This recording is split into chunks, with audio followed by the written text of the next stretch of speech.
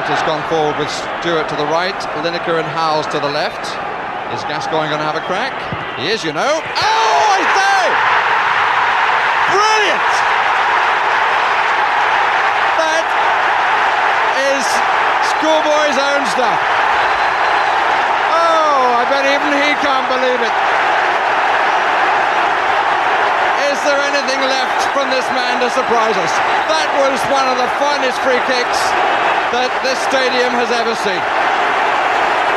Hello and welcome to episode 77 of Hitting the Bar, the football podcast. I'm Chris Carl. And I'm Jeff Saunders. Well, Jeff, I know we've got to talk about the football, but before that, your trivia question. Okay, this is nearly about football, and football is involved a little bit. Last weekend, Grimsby lost 7-game unbeaten run playing against Bradford when their player Stefan Payne was sent off for headbutting Philippe Moraes. Why is this so notable? Excellent. Right, well, Jeff, the first game that we'll have a look at is the first game from the last week, and it is Fulham 0, Wolves 1. Chance for Fulham, and again they blew it. Yeah, that's the story of, I think that will be the story of the relegation teams. Fulham have had the chances to catch up the 3-point deficit to Newcastle, and they've blown it every time, and they did against Wolves. It looks a narrow win, 1-0, but only one team on the pitch was going to win that, and it was always going to be Wolves. Yeah, watching the online commentary of that one, and I thought maybe Fulham will get a point here and then Wolves pop up in the last minute or so. But clearly, a little revival for Fulham, and we've sort of been rooting for them, haven't we? Because they play lovely football sometimes, but they're a little bit too late, isn't it now? After that loss, probably that's them done for. It's actually too little and too late.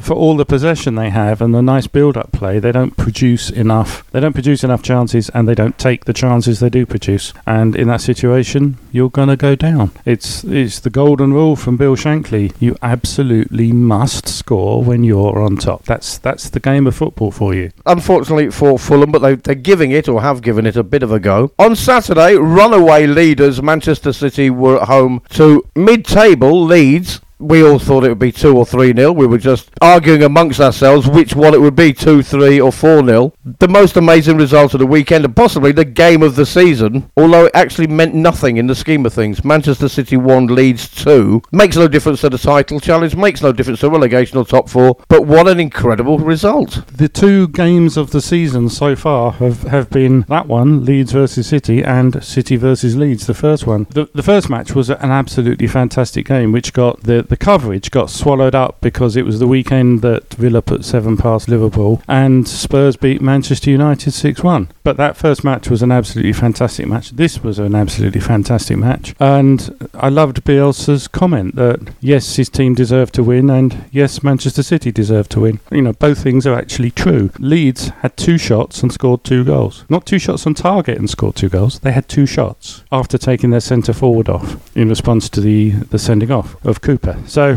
they deserved what they got. City had countless chances and didn't put them away. So well done, Leeds. I mean, what's incredible for me is they were 1-1, and they had a player sent off in the 45th minute. They got the whole of the second half, and then instead of sitting back like most teams would have been and just soaked up the pressure and just put a load of defenders on and just tried to see the half out, they still went for it, and they still attacked, and they got the win. And it is something about Bielsa's philosophy as a manager. I mean, it is insane the way he gets the players to run around the pitch. His reaction to the sending off was quite interesting, because usually a coach will keep a centre forward on as the outlet ball to relieve pressure, and Bielsa, being Bielsa, decides, no, I'll take the centre forward off and my outlet balls will be the 2 wide players. And that's what he did. It was quite a conscious tactical change. It worked extremely well. Because you've now got 2 players to receive the outlet ball, your chances of actually doing it are that much greater. They thoroughly deserved it, and they've been a breath of fresh air to the Premier League, a completely different way of playing than any other team. This sort of semi-organised chaos, you know, it's like you go there and a football match breaks out, you know. It's that sort of thing, but it's fantastic to watch, and they've been fantastic. Leeds, really, really good. Yeah, it was quite incredible, because I mean, they were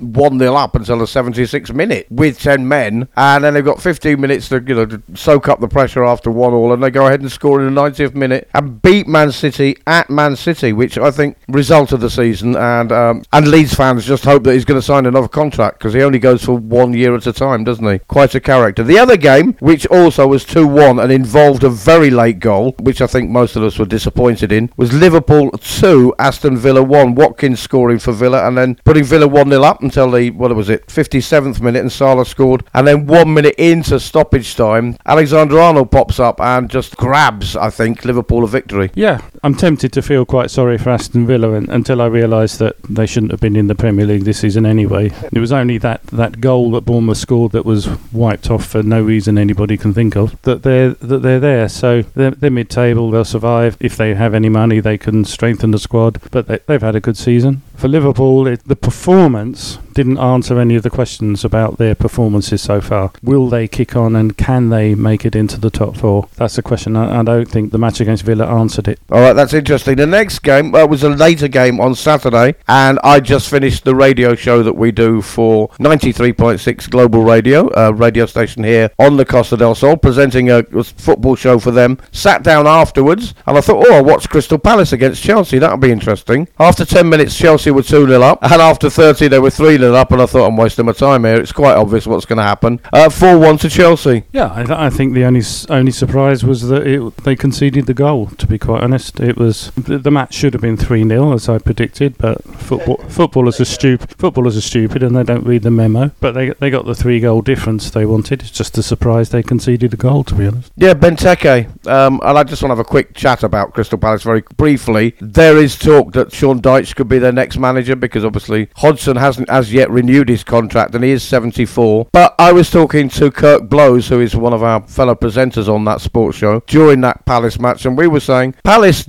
year in, year out, all they do is go for survival. I've never seen, to my memory, Palace put a cup run together. They've never really been involved in much of a relegation battle, on the fringes of it. Certainly never not getting into the European places. They're just sort of there. If you want to seriously compete for the top four every year, you need a very, very expensive squad, and that's financially not achievable for Crystal Palace. Or let's say if you say Crystal Palace and Leicester are clubs of comparable size, and certainly within their communities, then it's going to take a number of years to get there. Will Roy Hodgson take them forward? Probably not. He's a good enough manager to keep them where they are, and he's an underrated manager, but he's not the sort of guy you bet the future on. Sean Dyche might be, so let's see. Yeah, one to watch out for. On Sunday, a plethora of football, and Tottenham played as well. We'll come to that, but first of all, Newcastle. He might have turned them round, Steve Bruce. They drew with Tottenham last week at home, and then beat Burnley away. And they're safe, aren't they? Almost there. I think Newcastle are safe, yeah, and I think the only thing that might throw a spanner in the works is West Brom if they continue this run that they're on. But last two games, Newcastle have played really well. You wonder where that team was for the rest of the season. Yeah, very odd. I mean, when they drew with Tottenham last week, I thought to myself, well, that's the best I've seen Newcastle play all season. Typical that it would be against my team. But they went on and then won the next game, so it wasn't just a blip. West Ham is the next game. West Ham 3, Leicester 2. Leicester, of course, third in the league pretty much all season, and West Ham knocking on the European spot door. But what a result. When that third goal went in, I said, oh no, we're onto that dangerous 3-0 lead, and we have thrown it away once and thrown the 3-0 lead away twice, in fact. Yeah, I think West Ham thoroughly deserve the win. Leicester's performance in the second half, they got the 2 goals, okay, fair enough, and West Ham were holding on with their fingernails at the end, but only because they started to sit deep and invite the pressure on. If they'd carried on playing the way they did to get them 4-0 up before that fourth goal was ruled out, correctly, by the way, for offside, West Ham were playing extremely well, looked very, very good. But there's this mental thing that attacks them. Okay, we'll defend this 3-0 lead. No, don't defend it. Keep doing what got you the 3-0 lead. Yeah, if they haven't been able to do anything while you're banging in 1, 2 and 3 goals, then you might as well continue doing that, because obviously not giving them the space to come onto you. But it is the third time you've gone 3-0 up, and then,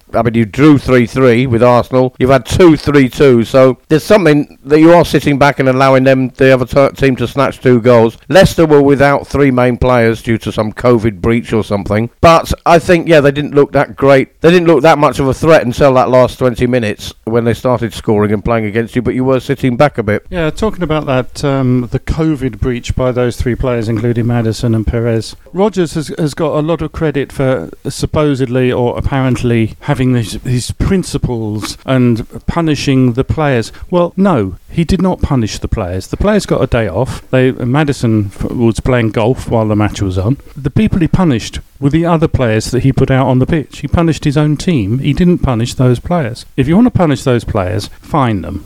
Give them the biggest fine you can possibly do. Then it hits them in the pocket. Okay, maybe only hits them in the pocket for 1 week, but it does. Why penalise your own team? He punished his own team. So no, I don't think that was great principle being shown by Rodgers. I think it was just stupid. Yeah, well, we had this same thing the other week with when Aubameyang was left out of the Arsenal squad as a punishment. Well, the only person being punished was the team because they missed out on their best player. They did go on to win that match, unfortunately. Yeah, but at least Aubameyang sat in the stands and watched the match. He didn't go and play golf. Yeah, that's true. It's hardly a punishment. You've got the day off. It's like, I remember getting suspended from school for 3 days for bunking off school. And I remember saying to the headmaster, "Are you sure that's the punishment you're thinking of?" Very strange. I'm putting it off, but we have to get to it. Tottenham 1, Manchester United 3. I don't even know where to start with that one. There's so much going on in and around that game. But let's start with how the game started. And I thought it was quite an even first half, and Tottenham went into a 1-0 lead. Man United having had previous to that a goal disallowed for a foul on Son. Yeah, and it was a foul. The fact that the referee didn't see it because there was a Manchester United player between him and Son when it happened, so he couldn't see it. VAR picked it up quite rightly. A foul is now a question of fact. There's no intent part of the law. It is a foul or it is not a foul. That was a foul. His hand caught Son in the side of the head, face, one of the two, and he went down. Yeah, he went down like he'd been shot, but, it's a question of fact that he was hit in the face by the McTominay, so it's a free kick and a foul. McTominay should have been booked because he's used his hand up at the face, and that's a standard booking, and he wasn't, which is a puzzle to me. Having given the free kick, you must book him, surely. So the goal was rightfully disallowed. There's no problem with that. And the first half was quite even. I would have thought maybe Manchester United shaded it a bit with a bit more attacking intent, but they didn't, other than that goal, they didn't create anything. But the second half was a completely different match. Yeah, before we move on to what happened in the second half. First of all, Son is not the sort of player to play act that much. I don't know if McTominay caught him in the eye with his finger. That's why he went down in such apparent pain. Solskjaer had a bit of a whinge about it afterwards and started a bit of a war of words with him and Jose Mourinho. Solskjaer said that the game has gone if a player has to roll around like that and be helped up by his teammate. And he said if that was my child, he would get no dinner that evening as a punishment. Mourinho picked up on that very quickly and said that that's a terrible thing to say. You should always feed your children no matter how bad they've been. And I can only say that I'm glad that Son's father was a better person than Ole is. So a nice bit of war of words for them, but I kind of side with Jose on that. It's a stupid thing for Ole Gunnar Solskjaer to say. Mourinho must have grinned ear to ear when Solskjaer said it. So this is what we can turn the story into. So instead of focusing on how bad his tactics were and how bad Tottenham were in the second half, we can now have a few days of the back pages talking about how Solskjaer brings his kids up. From Solskjaer's point of view, it was a very stupid thing to say because it took the focus off how well his team played in the second half for a start, and that was worth noting, and how badly Tottenham played, also worth noting. Now nobody's talking about it, except us in a minute. Well, let's us talk about it. First of all, McTominay was already on a yellow, by the way, so he should have been sent off for that foul on Son. He wasn't. And then you wanted to mention about Paul Pogba, who also should have been sent off. Yeah, absolutely. He did a quite deliberate elbow into the face of an opponent, and that's been a red card for as long as I can remember. It's absolutely guaranteed Stonewall red card, and he wasn't even given as a foul. It's the most extraordinary thing. The only thing you can take away from that is that there are different rules which apply to Manchester United players, because he should have been sent off. Yeah, whether that would have made a difference to the result or not, I don't know. Tottenham were, as a Tottenham fan, we were okay in the first half. I think it was a fairly even contest. It was a bit cagey, perhaps. The thing that worries me is that there seems to be a lack of energy and belief in the Tottenham side, and it does seem to either appear or disappear in one half or the other. We don't seem to be very consistent. And in the second half, we allowed Manchester United much more than they should have had. And I think we look very, very poor. Yeah, you mentioned the word consistency. Spurs have forfeited 18 points from winning positions in the Premier League this season. So that's quite consistent. And they've now endured 10 league defeats for the first time in Mourinho's career. There is actually consistency. There's not on the positive side. The pattern that Spurs seem to show this season of going into a lead, then sitting back and inviting the pressure, it's cost them against West Ham, Lask, Crystal Palace, Liverpool, Wolves, Fulham, the Wanderers, Dinamo Zagreb and Newcastle. And Manchester United. It's a pattern. It's because that is how Mourinho sets his team up. The low block, sit back, invite pressure, and hope you can survive it. His famous success from that came firstly with Porto, and then with Inter when they won that treble. You know, we're going to defend. You can't score, and we'll go up and we'll snatch a goal somehow, which does appear to be how Tottenham play. You know, look man for man throughout the Tottenham team and say who would get into another top four side. And well, you got Kane and Son really. It seems to be we'll defend, we'll get the ball into Moura, Kane, Song and hope that they can create something. And which usually they do. I think in almost every match they do. But they don't follow it up. It actually is not a team. I'll say that. They don't play like a team. Yeah, as a Tottenham fan, there's a few things about what you've said that I agree with. First of all, Spurs fans, and possibly the players as well, and Mourinho, the whole culture around the club is that we believe we're at least a top 6 team and probably a top 4 team. Of all those players, as you say, I can't see any that would get into one of those top 4 teams, I have to be honest. I don't think the players are good enough. I have to agree with Simon Jordan, who said last week that, Tottenham basically are not good enough, and they have been bad for the last few years. Under Mourinho, under Pochettino, they've not been good enough. Some of the players we signed with the Bale money would never have got into a top 6 team. So overall, I think I agree that Mourinho or not, we're not good enough. And as I say, under Porto and Milan, yeah, sit back, you can't score against us, but not with that defence that we've got. Aurier, Sanchez, Dyer, even Alderweireld possibly. Who of those would you have at West Ham, for example? The only defensive player... Well, actually, I'd take 2 defensive players from Tottenham. One would be Reguilon, who I think is a very, very good left-back. And he'll probably be back at Real Madrid next season because you've only got him on loan. And he has shown Real Madrid that he is, a top-quality left-back and one of the best in his position in the Premier League, no question. I'd also take Joe Rodon because I think Rodon, you look at him and you see a real footballer there. You see someone in 10 years' time, everyone's going to be calling him. Everyone will just by default, oh yeah, world-class player, yeah, we know that. He isn't there yet. He's young and promising, but you can see that he is the real deal. So it's those 2. And you got Kane, who will almost certainly go somewhere if someone can come up with the money, and that's a separate issue, and the answer is probably no one can. Son, yeah, maybe. I think in another top 4 side, he's going to be a sort of bench player. Like, think of Manchester City and how long Foden sat on the bench waiting, and is not a lot in that Spurs side that other top 4 sides like the Hammers would be looking for. I bet you thought you'd never say that. Credit where credit's due. West Ham are where they are because they've won games and not thrown away, just about not thrown away leads. And Tottenham have done that with alarming regularity this season. Reguilon, who, he's on loan, so I can't even count him as part of the squad. He's very much a Tottenham-style player, though. He's very much a Kyle Walker, a Danny Rose. He's attacking and bobbing down the wing as much as he is blocking shots. And I think that's the sort of thing that Tottenham fans appreciate. Yeah, the thing about that, though, is you very often get fullbacks who are like TA Squared, who is brilliant going forwards, quite questionable as a defender. Reguilon is brilliant going forwards and a brilliant defender and a brilliant tackler. He does all the things that a fullback nowadays has to do. I think he's a superb player. A couple of other takeaways from that game, I suppose. He brought Bale on with 8 minutes to go. Bale seems to have fallen out of favour again. What was the point of that? He hardly touched the ball. What are you going to do in that time when you're already 3-1 down? At Man United, I think, I said Newcastle were the best I'd seen them when they drew with Tottenham. I think Man United played a blinder as well, and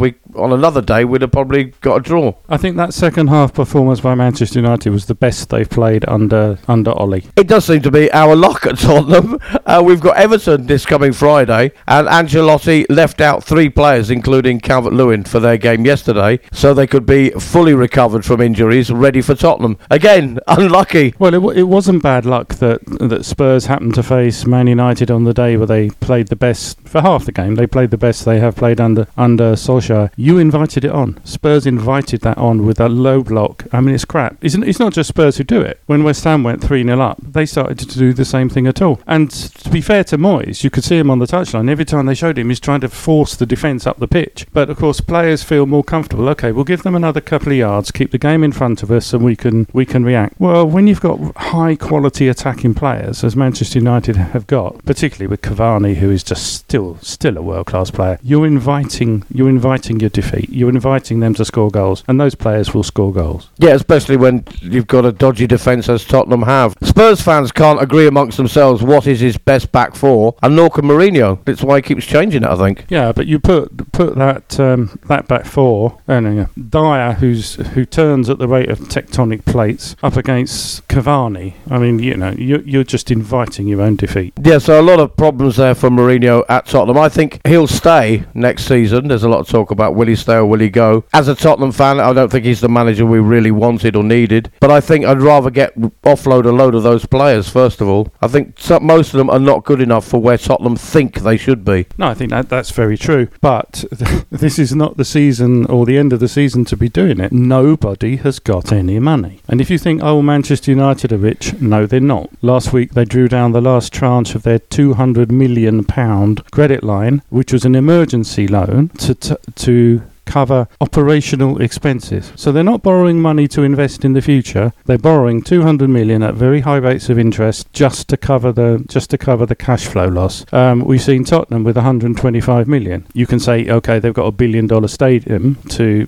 fund. Okay, fair enough. Arsenal, 110 million from the Bank of England. Now, both of those loans, they're only short term. They've got to be refinanced somehow. So they've got to go to the city or to existing shareholders and say, can you stump up some more money for us, please? The rest of the Premier League, with the exception of Chelsea and Manchester City, I would say are insolvent. No, Liverpool probably are okay because Fenway Sports got an injection of $750 million last week from new investors. So some of that money is going to find its way down to Newcastle and some of it to the Boston Red Sox. Hey ho. So they'll have enough money, but not enough money to start buying big. No one's got enough money to pay 100 million players. So it's not actually a great year for rebuilding. The problem, of course, is the model of football where it's transfer fees. If it was like the US where you trade players, you need clever people to sort it all out, but it's doable. But no team, and that includes Real Madrid and Barcelona, have got any money. And not to mention, 90% of those the Tottenham squad wouldn't be of any interest to any team who had money in normal times. But we do need to do something there. The Tottenham basically just not good enough. Mourinho or not Mourinho makes no difference. The other game on Sunday was the Woolwich Wanderers doing what everybody else did and beat Sheffield United. There's not much I can say about that, I don't think, and not much I want to talk about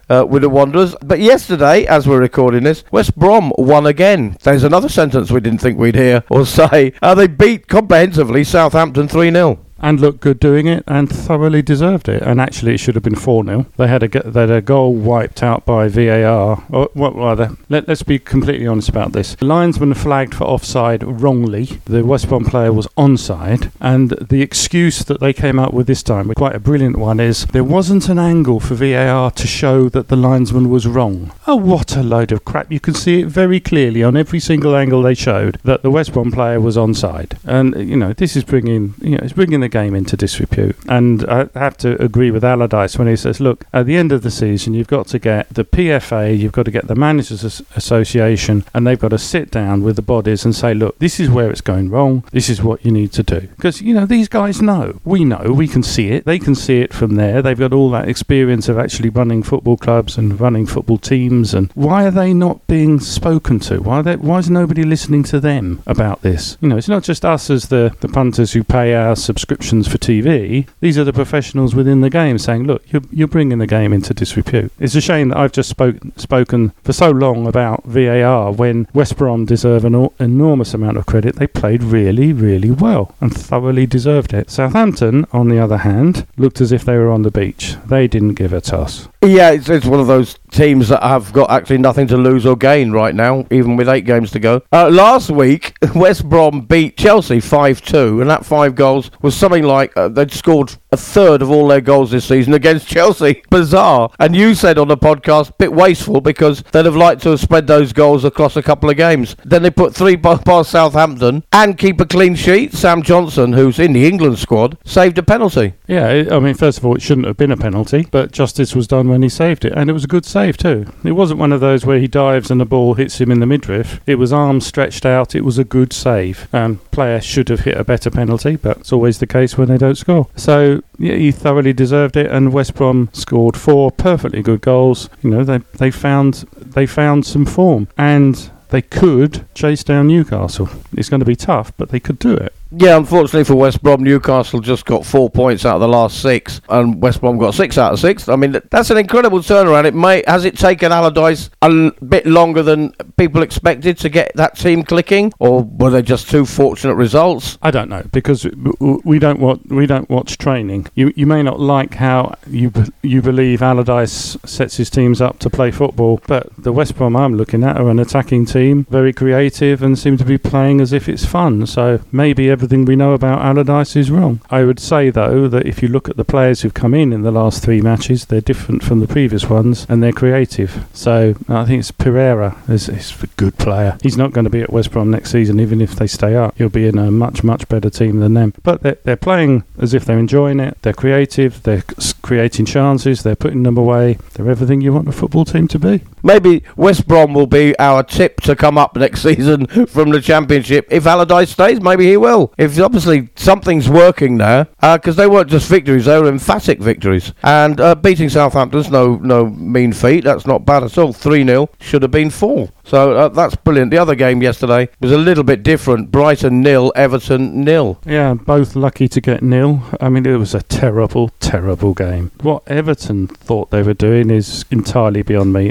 It was just completely witless. It was unintelligent rubbish we were watching. And it sums up Brighton's season, how difficult it is for them to score. They got into some good positions. I think Bissouma in midfield looked really, really good. He had a great game. Created things, but the forwards, Maupay and Trossard couldn't hit a barn door with a banjo. I mean, they were bloody terrible. Welbeck worked incredibly hard, but in areas of the pitch you don't really want him in. You want him running onto balls into the penalty area, and Brighton didn't supply any. But Brighton just done enough now with that point probably to stay up. Now with Everton getting that point away and playing Tottenham on Friday, out of, I suppose, Tottenham, Liverpool, Chelsea, West Ham and Everton, they are the main contenders for 4, 5 and 6 for the European spots. Who's going to miss out? For me, it's going to be Everton. Oh, I think definitely Everton miss out, yeah. I think given that West Ham are 1 point behind Leicester, both played 31, Leicester have to be in that conversation as well.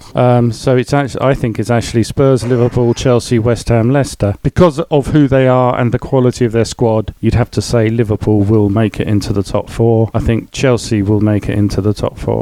So West Ham and Leicester won't. Can't see Spurs making it. They're just, well, I mean, let's be brutally frank here. They're not good enough. So that's kind of Leicester 5th, West Ham 6th, Tottenham 7th, possibly, which is not great. Not great, but could be a lot worse.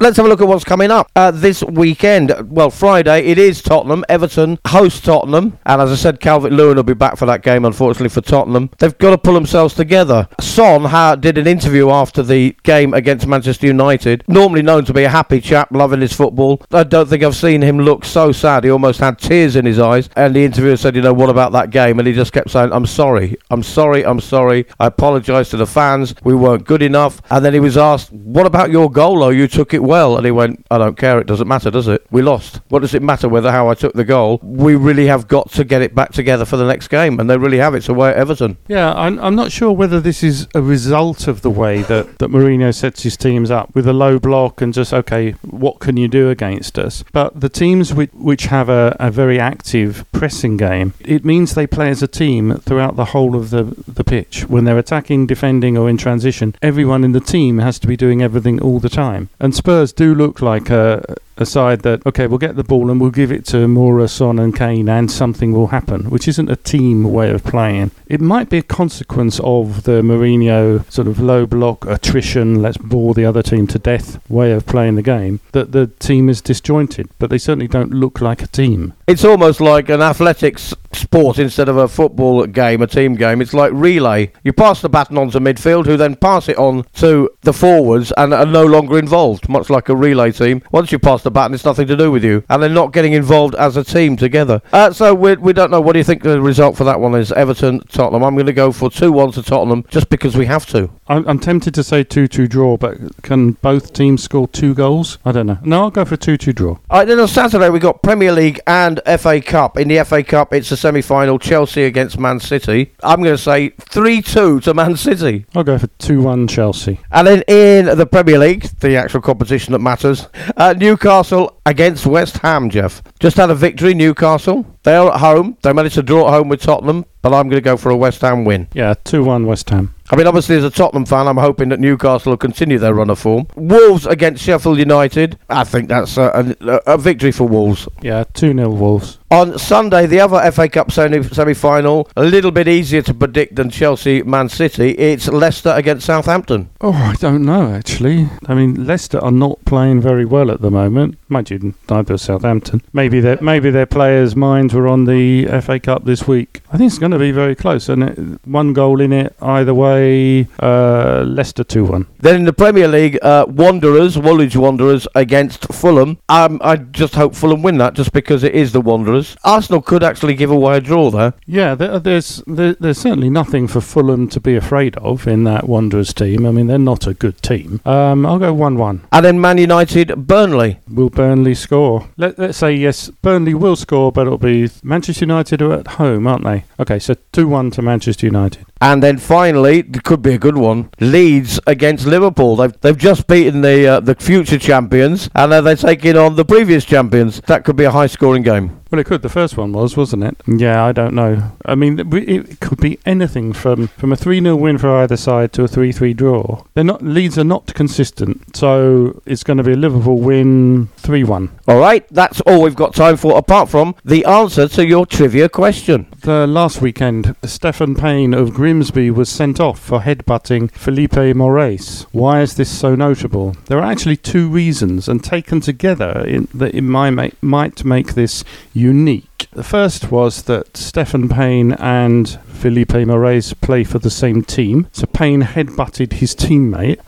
Always good. And the second, the headbutt happened off the pitch. It was actually in the tunnel at half-time. So, yes, the referee can still punish a player after the whistle has gone and even off the pitch, which most people don't know. So, taken together, that incident might be unique. This reminded me of an incident that happened when I was playing. Many people will know the actor Trevor Peacock, who was in City of Dibley. He was the character who'd say, no, yes. I played with Trevor's son, Daniel. And in one match, what would happen there, we were under 14s, what would happen is the league supply a referee and each team supplies a linesman. And this weekend, it was the turn of Trevor to be linesman. So everyone knew something was going to happen because things tended to happen around Trevor. In this situation, in this match, the referee was so bad. I mean, he was terrible. He wasn't biased against us. He wasn't biased against the opposition. He was biased against both teams. And he just hated both teams. He was so bad that Trevor walked onto the pitch and booked. So the linesman walked onto the pitch and booked to the referee. Now, the referee got his revenge after the match when he came into our dressing room and he booked all of us. And then he took the names of all the supporters,